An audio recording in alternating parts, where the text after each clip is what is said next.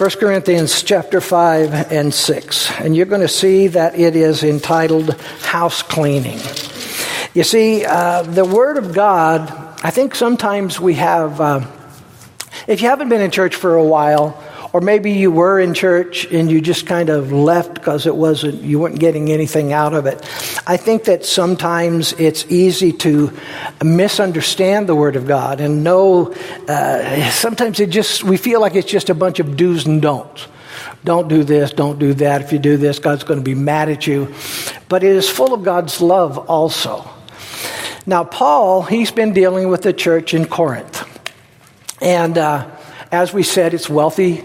The port city there is very, very wealthy, so consequently, as the church begins to grow, it's full of a lot of people, and I would guess, this is just my opinion, but I would guess probably a lot of people who are used to expressing their own opinion. You know, money has a way of doing that. If you have a lot of money, you can kind of express your own opinion, and they were doing that, but they brought a lot of those attitudes into the church, and it was causing a lot of division. They fancied themselves to be free thinkers. They prided themselves on being free thinkers, following the whatever it was at the time that they felt was what made them brilliant. And as a result of that, there were a lot of disputes that were taking place within the church. So Paul also, the Bible also has tips for living, if you will. If you want to be happy for the rest of your life, read the Word of God, right? It gives us what we need to do to be able to stay in the will of God and to live a life that's full and a life that's rich and a life that's full of joy. That comes from the Word of God. But we don't always live that way, do we? We have to hear a message at some point in time that says, hey, you really need to give your life to Jesus Christ. And then when we give our life to Jesus Christ, it's not just overnight that you stop swearing. It's not just overnight that you stop lying. It's not just overnight that you stop cheating. It's not just overnight that you get away from the life-dominating sins that maybe occurred prior to that. It's a kind of a step-by-step process. And so Paul gives a lot of instruction on what to do and what not to do. And we're going to see those two roads, if you will, this morning as we go in here to 1 Corinthians chapters 5 and 6. I think the Bible makes it very, very clear that there are two roads to follow. In the world, you can kind of take any path you want, right? Whatever feels good at the time. The favorite saying is just follow your heart. Right? Don't we hear that all the time? You watch TV, it'll say, well, just follow your heart. If you don't know what to do, just follow your heart. Don't follow your heart. Don't follow your heart, because the scripture says the heart is deceitfully wicked. Who can know it? What that means is sometimes we don't even know our own motivations. So you can't go by the heart, because sometimes the heart is telling you to do something you shouldn't do, to react in a way that you shouldn't react. And we have to go back to the Word of God and say, okay, what am I supposed to do? How am I supposed to act? How am I supposed to react? And then instead of trying to make the Word of God align with our heart, we make our heart align with the Word of God. And things always work out well if we do that. So here's a couple of questions for us this morning. Are we walking in that power of God and in that authority? Now, when I say the power of God, I'm not talking about you just walk by and people faint. That's not what I'm talking about. I'm talking about walking in the victory that is ours, that Jesus purchased at the cross. Knowing that this world is only temporary and the other one is eternal. And there's only those two paths. There's not what's behind door number 3. It's just 1 and 2. One of them is a way of doing whatever we want. The other one is trying to do what the Lord would have us to do. That other one, that other path, the wrong path, we think our pride and ego can coexist there. In fact, it does exist in that wrong path. But when we become a Christian, we have to kind of lay that stuff down. Because the glory belongs to God. You're breathing this morning because God has given you breath. So everything is a gift from the Lord. If you have a talent, that's because God placed it inside of you. You may have gone to school. You may have developed that talent to something that's marketable or something that's appealing. But God put that in you to start with. And I think that's the big difference. That one road, we just think it's all us. Look at what I've done. Look at what I've managed. Look at what I've accomplished. And on the other one, you find yourself in a very humble position of thanking God for even your very breath. Now, Scripture also tells us that if we willingly let sin reign in our body. Now, what does that mean? We're all sinners. I'm sorry to disappoint you guys, but we're all sinners. But some of us are saved by the grace of God. In other words, we've given our life to Jesus Christ. What he did at the cross was a finished work, and we now stand before the Lord through the blood of Jesus Christ. We will always be sinners. I know that there's some scriptures out there, there's some people out there that want to rely upon scriptures to say, no, we're not sinners. Once we give our hearts to Jesus Christ. Well, I don't know who they live with, and I don't know who they are and who they look in the mirror and see every morning, but I think we would testify that even though we are Christians, and we've given our life to Jesus Christ, that old man tries to come back. That old person tries to come back. Those sins try to come back in our life. But the scriptures say that if we willfully, you'll find that in scriptures the word continually caught in sins. That's kind of, they're using that same word to mean pretty much the same thing. Willful, intentional sin. Now, what's the difference? Well, by nature, we're not perfect. We live in an imperfect world. So we have all sinned and fallen short of the glory of the Lord, Scripture says. But there's a difference between that and us having something in our life that we know shouldn't be there. God's convicted us of it, and yet we continue to do it. That's willful sin. That's intentional sin. That's sin of commission, if you will. We commit those, and we commit those willingly. Now, we may get the conviction from God before we do whatever that thing is, and then after we do the thing, we may go back to God and say, "Oh God, forgive me." But if we continue to do that, it's not real, right? How would you buy that with your kids? Oh, Mom, please, you give them whatever they want, and they go back and do it again. How many times would you do that before you go, look, no, you're not playing me. We're not going to go down that path again. So one is the sin of omission, the other one is the sin of commission. So Scripture makes it pretty clear that if we continue to do those sins, and we know that we're doing it, that it makes our testimony false. Right?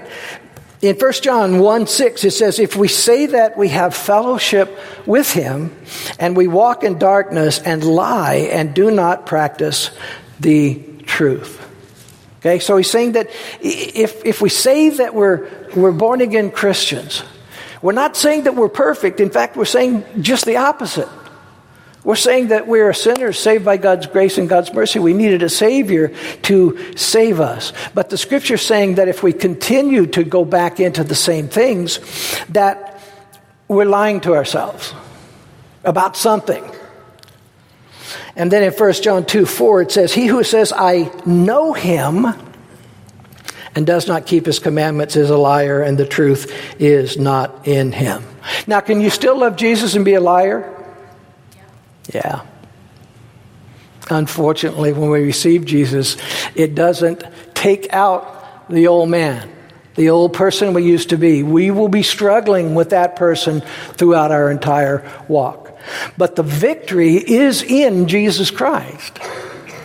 So many times people will come in and they're so concerned about this sin that that's all they can focus on. And that's one surefire way I know of staying in the sin, is always being focused on the sin. The way that I don't want to use the word eliminate, but the way you get to the point where you sin less is by snuggling up to the Lord. That's where the power comes. That's where the overcoming power comes, in being able to let those things go. It's not about how much you attend church. It's not about which church you attend. It's not about how much Bible you read, although you need to read the Bible. It's not about how much you have memorized. It's about sitting close to Jesus Christ. And I know you guys get probably tired of me using this analogy, but I'm going to use it again. If you've ever been camping and you build a fire and it's cold outside, the closer you are to the fire, the warmer you are. The more you step away from that fire, the colder that you get. So what do? You snuggle up again, right? And it starts to get so warm, you have to turn around and bake the backside, right? You got to rotate and keep warm. That's how our relationship should be with Jesus. We don't walk so far away that walk gets cold, because if that walk gets cold, what happens is sin tries to dominate again. They keep rearing their ugly head. So, he's telling the Corinthians that they're puffed up. You know, they're full of pride. They have this false sense of security in the Lord, but their actions don't support it. Paul said in 14th verse of chapter 4, he said, I do not write these things to shame you, but as my beloved children, I warn you. Now, I always like bringing things down into kind of the reality of being a parent. There's a lot of things as a parent you do well, and a lot of things you don't do well. And I don't know if I've ever talked to a parent who said, man, I was the best parent. I was a perfect parent. Almost every parent I've ever talked to says, I'd like to go back and do some things different. But those little critters don't come with an owner's manual, do they? You kind of learn as you go, and you make mistakes along the way. Well, you warn your children, don't you? Don't you say, hey, don't cross the street. If they're out late at night in a dangerous place, you say, man, don't go to that place. If you see them hanging out with the wrong people, you tell them, hey, man, I'd really rather you not hang out with those people. It may even get to the point where you say, if you're going to go out with them and I catch you, you're going to be grounded. What an awful parent you are. That's what the world's trying to tell you now. You do that out of love. It's because you love them. If you didn't love them, you would be like my dad and take off drunk and just leave everybody. Not be there to support anyone, not be there to help with the kids, to not be there to help the wife, you just pack up and leave. If your parents are still there, that's because they love you. It's because they care about you. And this is what Jesus is trying to say. He's going, I'm not trying to hurt you. Even with the church in Corinth, it's just kind of out of whack. He says, I don't write these things to hurt you, but I write you almost like a parent would, because I love you and because I care about you.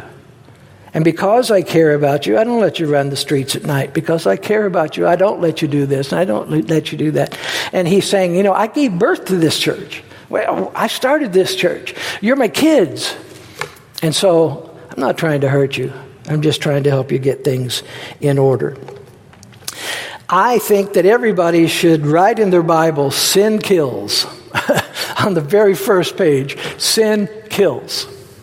We think sometimes that we can sin and get by with it, but we can't, because it kills. And if you're a Christian, it kills your spiritual walk. It kills your relationship with a pure, holy, wonderful God. He doesn't move, but we do. A lot of people say, well, God didn't do this and God didn't do that. It's not God. We have people quite often, and I talk to a lot of pastors. A lot of people will say, well, the church didn't do this and the church didn't do that, and the people weren't this and the people weren't that. And that may be true. There may be some truth to that. But I found that most of the time, it's a problem inside the heart. It's often a problem inside the heart of the person who just won't let something go. Or they're looking at things from a wrong perspective or a different perspective. I want you to look around. If you see a perfect person in here, would you point them out to me? Any husbands and wives elbowing each other? Well, he's not perfect, but he thinks he is. They don't exist, do they? So here's the thing. There is no perfect church. There's no perfect pastor. There's no perfect elder. There's no perfect deacons. So God works with what he has. And that's a heart that's surrendered to him. But we will never be perfect. But if we allow sin into our life unchecked, I'm not talking about the sins of omission that we just do because we're dumb. I'm sorry, but we're sheep, right? They refer to us as sheep for a reason. Sheep aren't the smartest animals in the world. We do those out of omission because we just don't get it sometimes, or we're weak. But the sins of commission, those are the ones that go against everything we say we are. If we say we love Jesus and God can give us the strength and the power to live as men and women of God, and then we continue on in something, it's a false testimony. In Galatians chapter 6, verse 1, it says, "Brethren, if a man is overtaken in any trespass, you who are spiritual, restore such a one in a spirit of gentleness, considering yourself, lest you be tempted." So, people are going to have trouble. People are going to be caught up in a trespass. Some people are going to go back to some of the old things that they did before. We're not supposed to just blink at that and say, oh, well, that's okay. It's not okay. But we also don't judge them harshly. It says, do it in a spirit of gentleness. And I would add love to that. They need to know, if you're going to help restore somebody, they need to know that you love them, that you care about them. If they know that you love them and that you care about them and you're not trying to just judge them about everything, but you're trying to restore them in that relationship with the Lord, it goes a long way. And then he adds there, be careful because you're human too. That doesn't mean we shouldn't try to help restore people. It just means we need to keep in mind that we're human too, so we got to be gentle with everybody else. Because we just may need them to pray for us sometime. All right.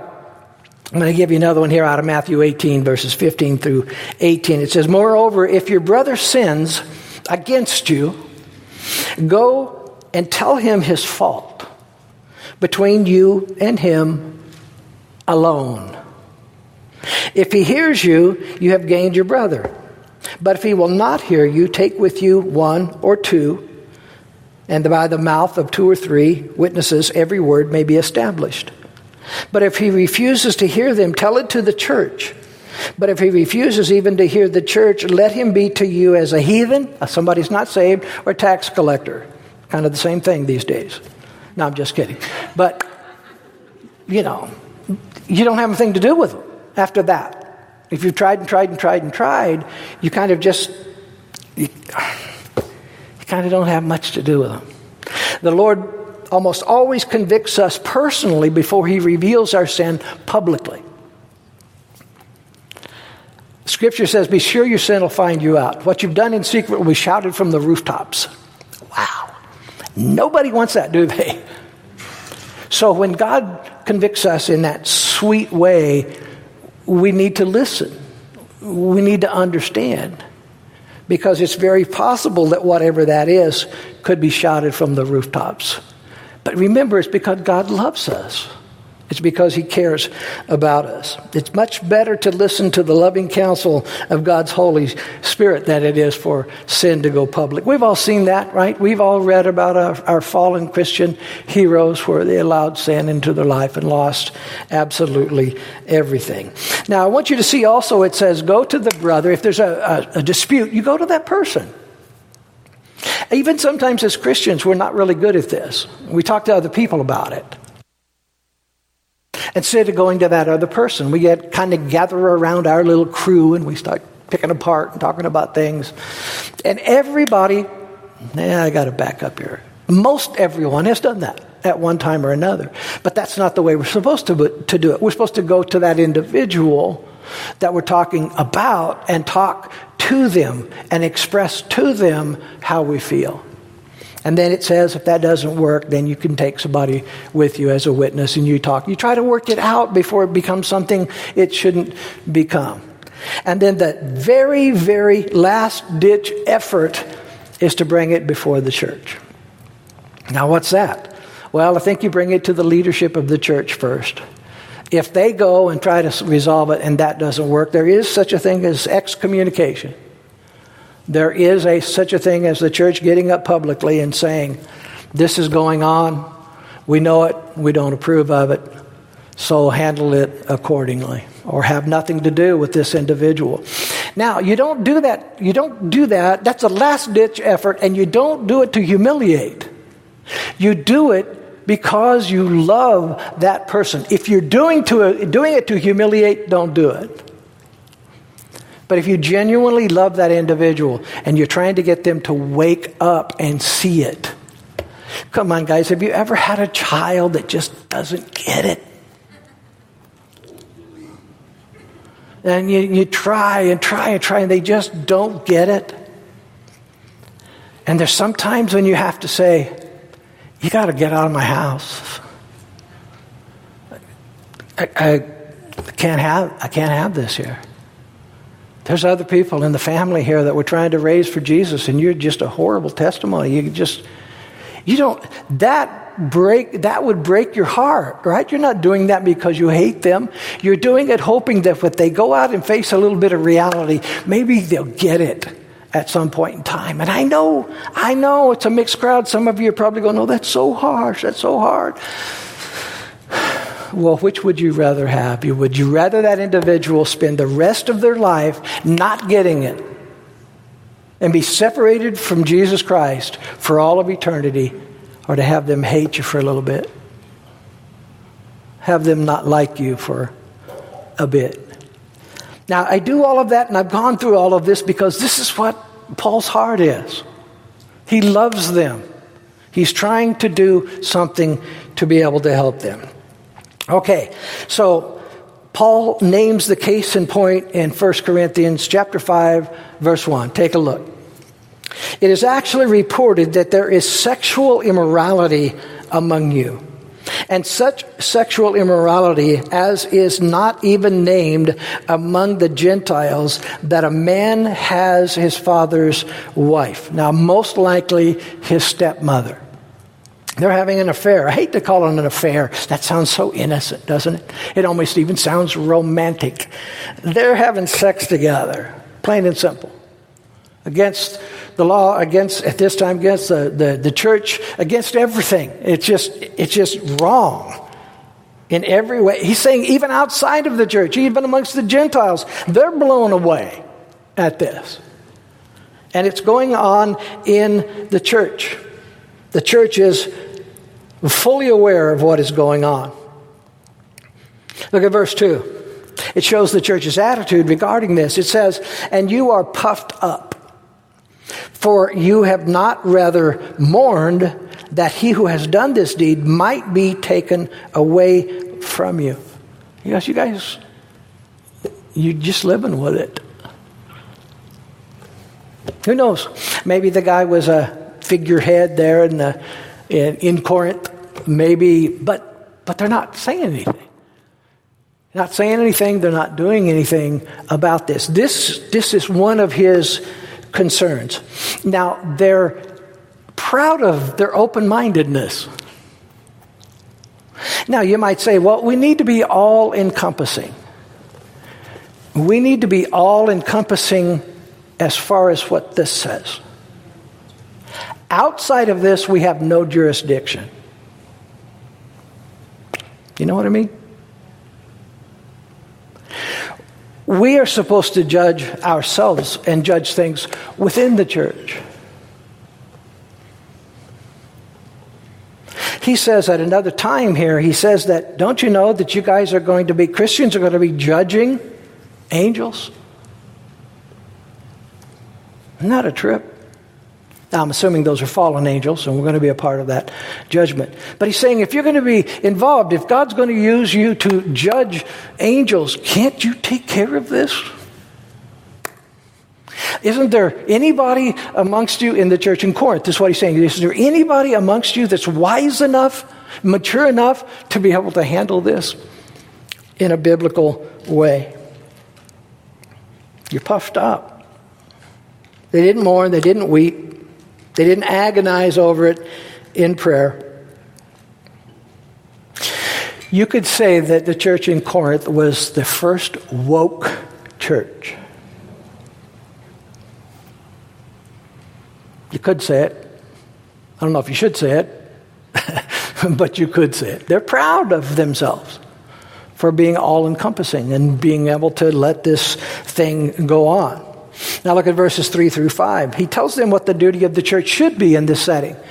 Look at verses 3 through 5. It says, "For I indeed, as absent in body but present in spirit," in other words, I'm not in Corinth at this period of time, but in spirit I'm with you guys.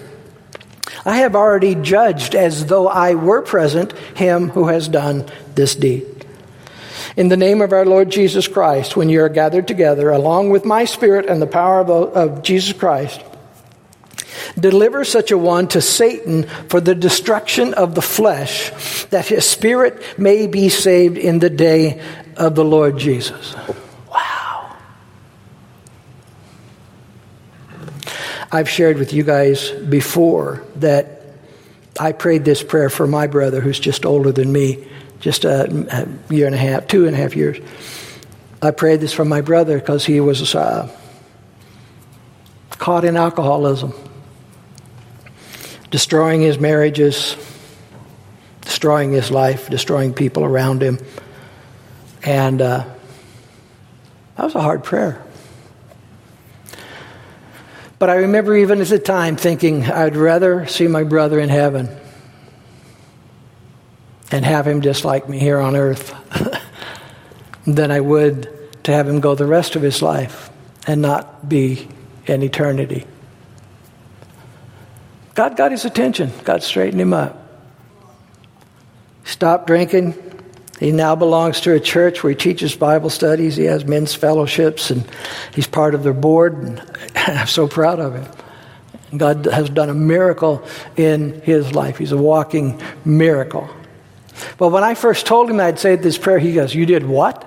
This is before he started learning the word very much. I told him I'd said that prayer, and I began to explain. But I want you to know and understand that for the destruction of the flesh doesn't necessarily mean death. Why is he involved in this sin? Because of the flesh. Why is he going this way? Because he's just working on himself. He just wants to be who he wants to be and have the liberty to be able to do this and have everybody else say it's okay. So the destruction of the flesh doesn't necessarily mean to death. It just means to have him quit living in the flesh and begin to live in the Spirit of God. He's saying put him outside. Put him outside the church. Excommunicate them. The reason is simple. He claims Christianity, but he's brought all that into the church. He's brought his sin into the church, and he has affected and infected the entire fellowship. Evidently, he had already been approached privately because we've already been told that's what should have been done. Maybe very, very privately because nobody is doing anything publicly about this. But that brought about no repentance. None. So the only recourse spiritually is to consider this man as a heathen or a publican. In other words, a person devoid of the Spirit of God, or at least not listening to him for sure. Now, again, it's important that you and I keep in mind this was for restoration. It really wasn't for humiliation. It really wasn't to try to hurt the guy. It did probably humiliate him, and it did probably hurt him. Let me ask you, the lessons, the most important lessons in your life that you've learned, did they come with a little pain? Probably. The old saying, no pain, no gain. If nothing's said and there's no pain, we just continue on the way we are because we assume that it's okay. It's not until somebody says, no, you can't do that. Parents, again, you know how that works. You don't just turn your 3-year-old loose and say, hey, do whatever you want to do. Although some people do in the mall, I think. You discipline them, right? So, all right. Remember that man is body, soul, and spirit. Man is a trinity almost even by themselves. If a man's soul is controlled by his spirit, that's the highest degree of life. Now, as Christians, what that means is being filled with the Spirit of God and listening to the Spirit of God and walking with the Spirit of God is the highest and best life you will ever have. But Satan will try to tell you it's not. He will try to get you to be commanded and demanded by the flesh or your soul. And it will scream, but it is the lowest animalistic level. Now, I know that this is a little gross and it's a little hard, but I feel that I've got to say it. Sex has gotten to the point to where it's a mess. It's a mess. And it's no longer guys approaching gals, it's gals approaching guys. It's just a mess. And you see it going all the way down to these young people. I mean, very, very young. It's really gotten to be pretty bad.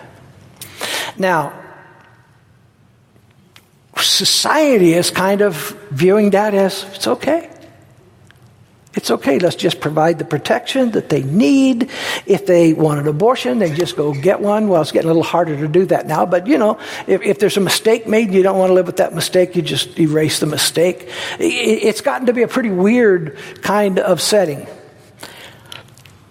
It's like a male and a female dog meeting in the alley. They don't go out for drinks. They don't go out for dinner. They just have sex in the alley. And he doesn't turn around and invite her to meet the parents. You follow me here? It's just a gross, base, animalistic instinct. As Christians, we're supposed to be guided by more than that. There's supposed to be it's supposed to be a marriage. That's what it's supposed to be. That's what the Scripture tells us. Now you'll get made fun of that if you decide to not participate with everybody out there. They'll tease you. They'll make fun of you. But who cares? You're right. They're wrong. Right's right. And we live in a world that's got right's wrong and wrong is right. So, okay. Paul's saying if he wishes to fulfill his flesh, he's being run by his flesh. If he wishes to fulfill his flesh, don't let him do it in the church under the protection of Christianity. That's all he's saying. Let it be a matter of public record that he is an unrepentant sinner, willfully under the power of Satan. Yeah, is that harsh? Yeah, but remember the steps that were taken.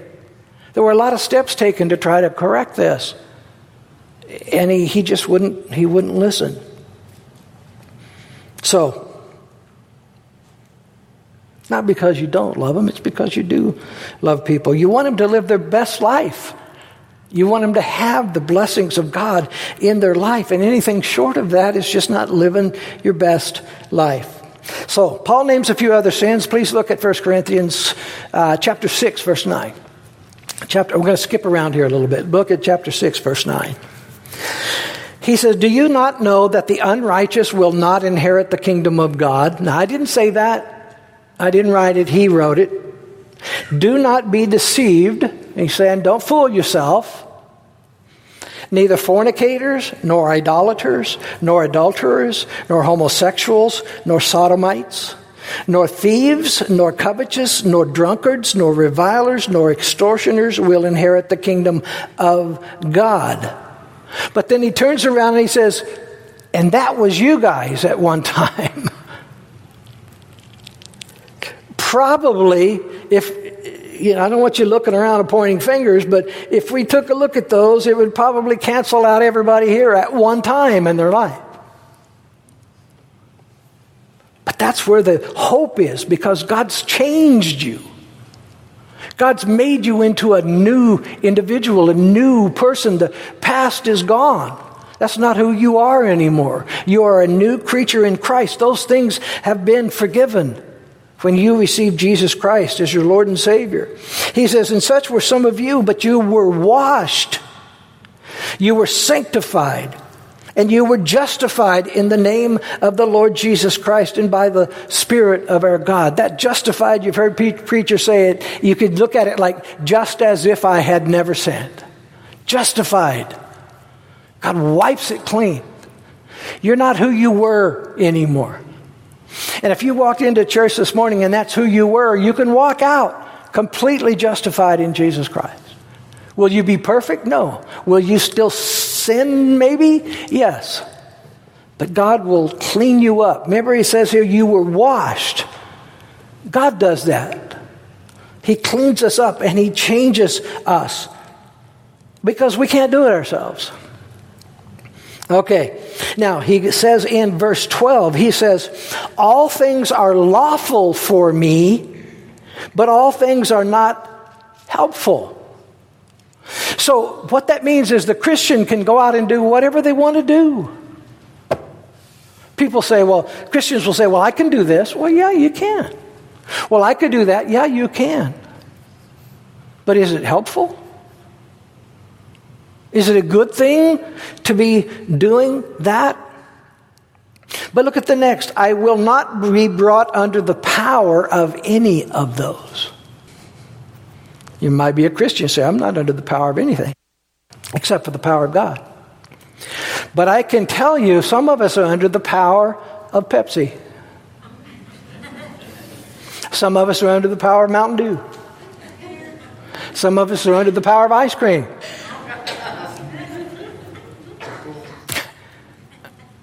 Now, if you would say, that's me, you have compassion, don't you?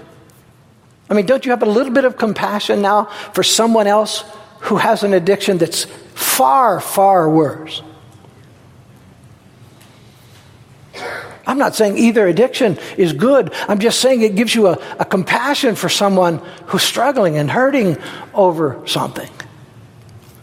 And Paul says the best way to never have to stop something is to never begin something.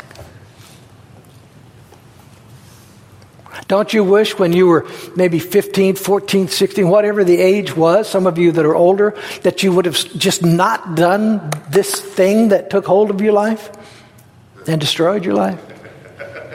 Don't you wish you could go back now and just not start it? Wow. And then he starts talking about foods, and he says in 13, food is for the stomach, and the stomach is for food. But God will destroy both it and them.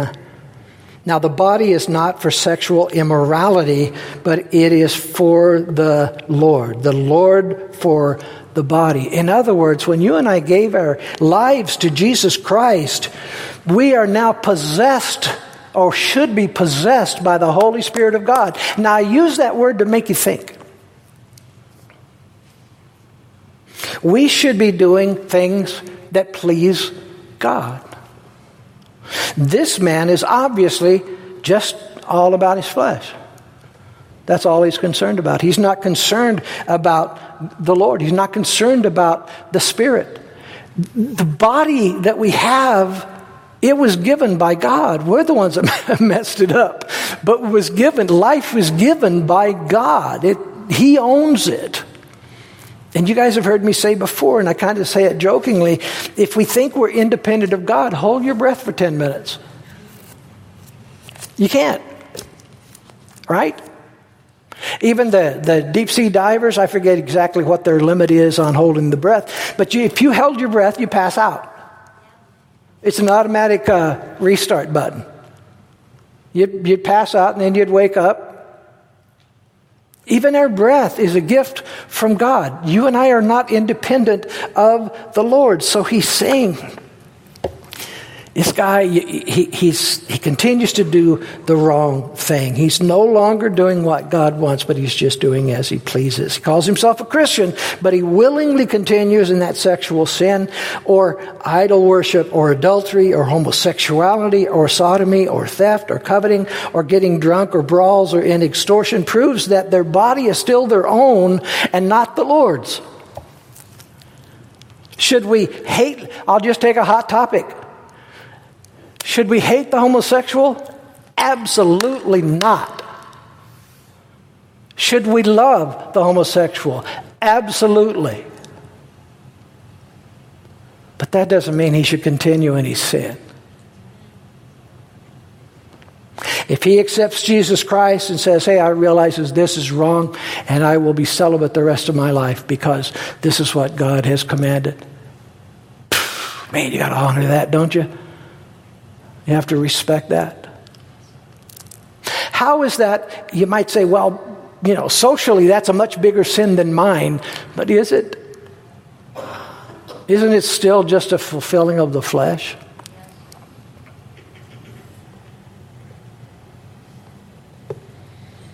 Now you might say, well, we're supposed to be all-inclusive. Absolutely. Come in. We'll love you. We'll love on you.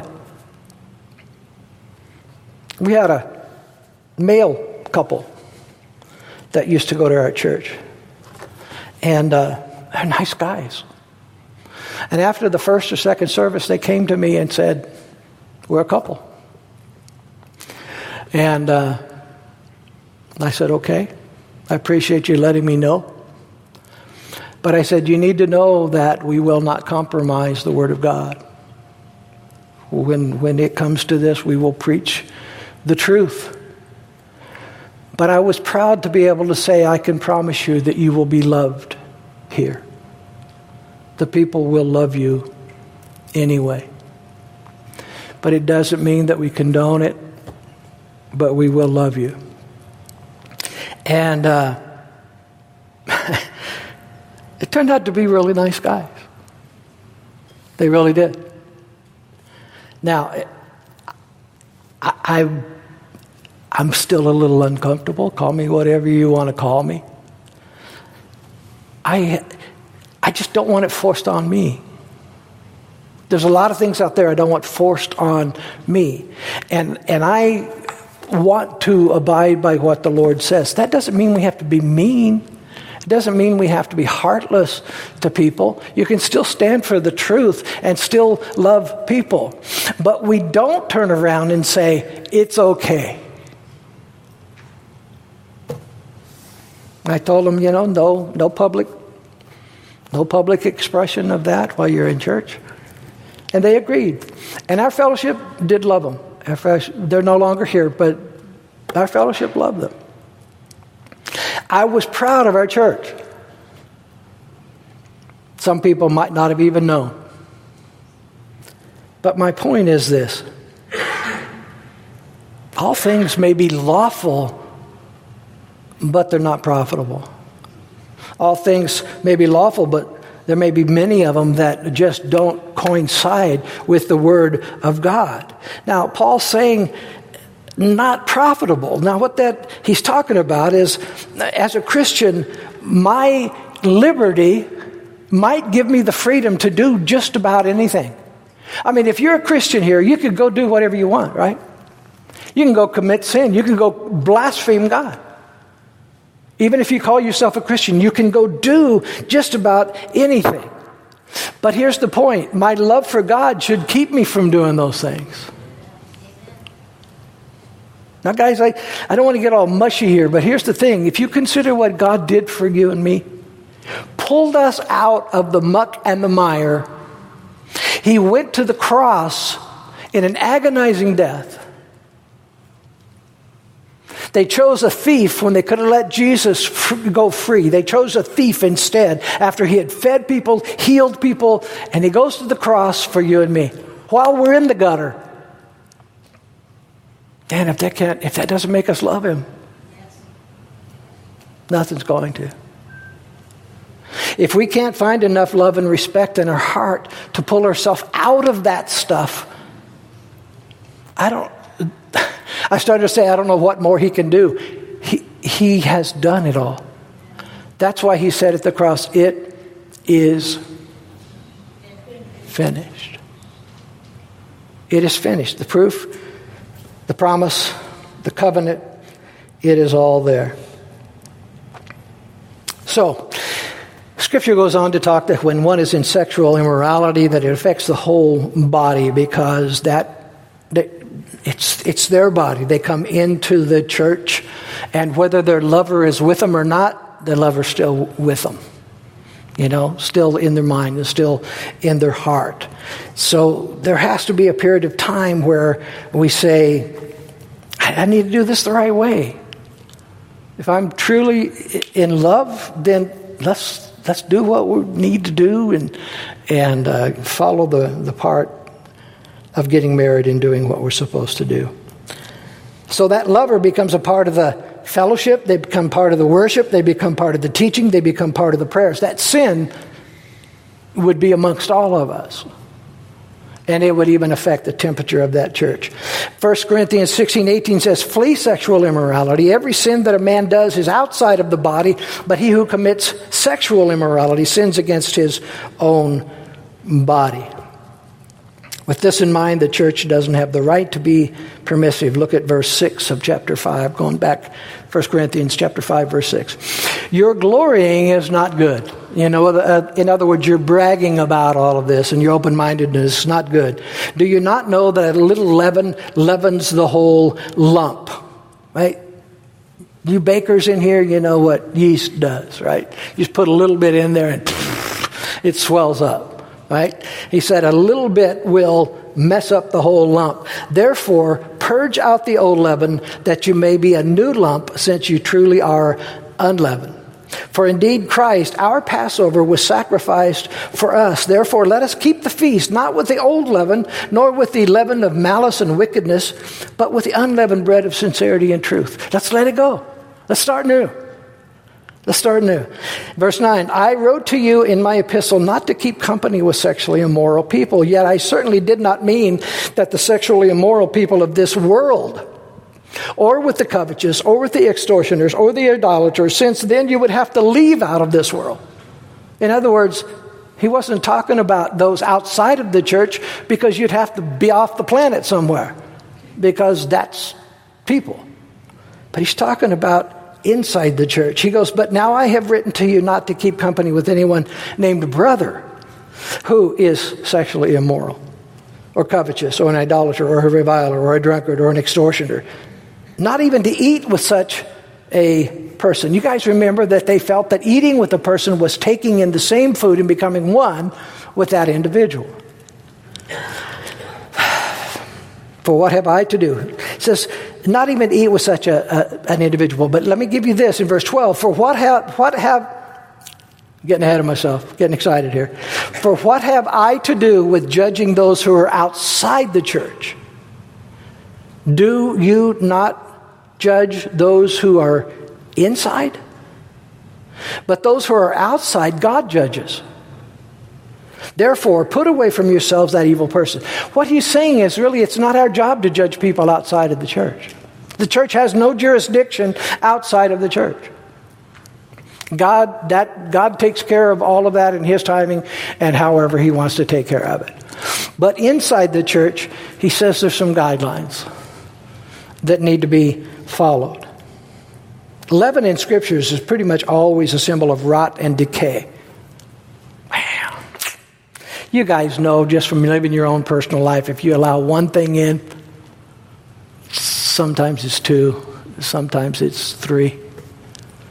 If you've tried to stop drinking that Pepsi or that Mountain Dew or eating that ice cream, you do really well for a while, right? And then one day you just be going through the checkout line and you see that ice cold Pepsi in there. And what do? You tell yourself, it's just one. It's just one. If I just had one Pepsi a week, I'd be fine. You're not, and you can't, and you don't. Right? Pretty soon that's 2. And that's 3. And pretty soon when you fill up your car with gas, you also have a 5-gallon tank in the car for your drink. Little straw coming back over the top, for you. It's just, that's us, right? Isn't that human nature? It's human nature. All right, guys, I need to close this up. So what gives the church the right? Look at 6:1-8. It says, dare any of you having a matter against another, don't go to the law before the unrighteous and not before the saints. In other words, go to the saints. Go to your church leadership before you take it to the courts. Do you not know that the saints will judge the world? And if the world will be judged by you, are you unworthy to judge the smallest matters? Do you not know that we shall judge angels? How much more so things pertaining to this life? If you then have judgments concerning things pertaining to this life, do you appoint those who are least esteemed by the church to judge? I say this to your shame. Is it so that there is not one wise man among you, not even one who will be able to judge between the brethren? But brother goes to law, in other words, to court, brother against brother. And they do that even before unbelievers. Now, therefore, it is already an utter failure for you that you go to law against one another. Why do you not rather accept the wrong? Why do you not rather let yourself be cheated? No, you yourselves do wrong and cheat, and you do these things to your brethren. So, here's a system of do's and don'ts and its own court system, if you will, within the church. And that's that Christians should try to reconcile. Remember back in Matthew, it said if you have something against your brother, go talk to him. Just go talk to him before it gets out of hand, before it gets ridiculous. Go get it resolved. If you need to bring in, the leadership of the church, then bring them in and see if you can get this resolved and get it resolved in a manner before it has to go to the courts. All right. Let me close with this. 1 Peter 4, verse 14. If you are reproached for the name of Christ, blessed are you. For the Spirit of glory and of God rests upon you. On their part, he is blasphemed, but on your part, he is glorified. But let none of you suffer as a murderer or a thief or an evildoer or as a busybody in other people's matters. Yet if anyone suffers as a Christian, let him not be ashamed. As a Christian, right? Suffers for doing Christian things. Let him not be ashamed, but let him glorify God in this manner. For the time has come for judgment to begin at the house of God. And if it begins with us first, what will be the end of those who do not obey the gospel of God? Now, if the righteous one is scarcely saved, where will the ungodly and the sinner be? So here's the point, guys. 2 roads, right? There's 2 roads. Which one are you on? Which one are we on? Are we on the one that just says, you know what, I'm sick and tired of being sick and tired. I'm sick of feeling like I'm always rowing uphill. I feel like that God is against me. Well, it may be that we're against God, that we just won't let the pride go. We won't let whatever the things in our life is that we won't let go because we want them, and just say, God, I give up. It's probably the greatest act of bravery you'll ever commit is when you say, I give up. And God, I want you in my life.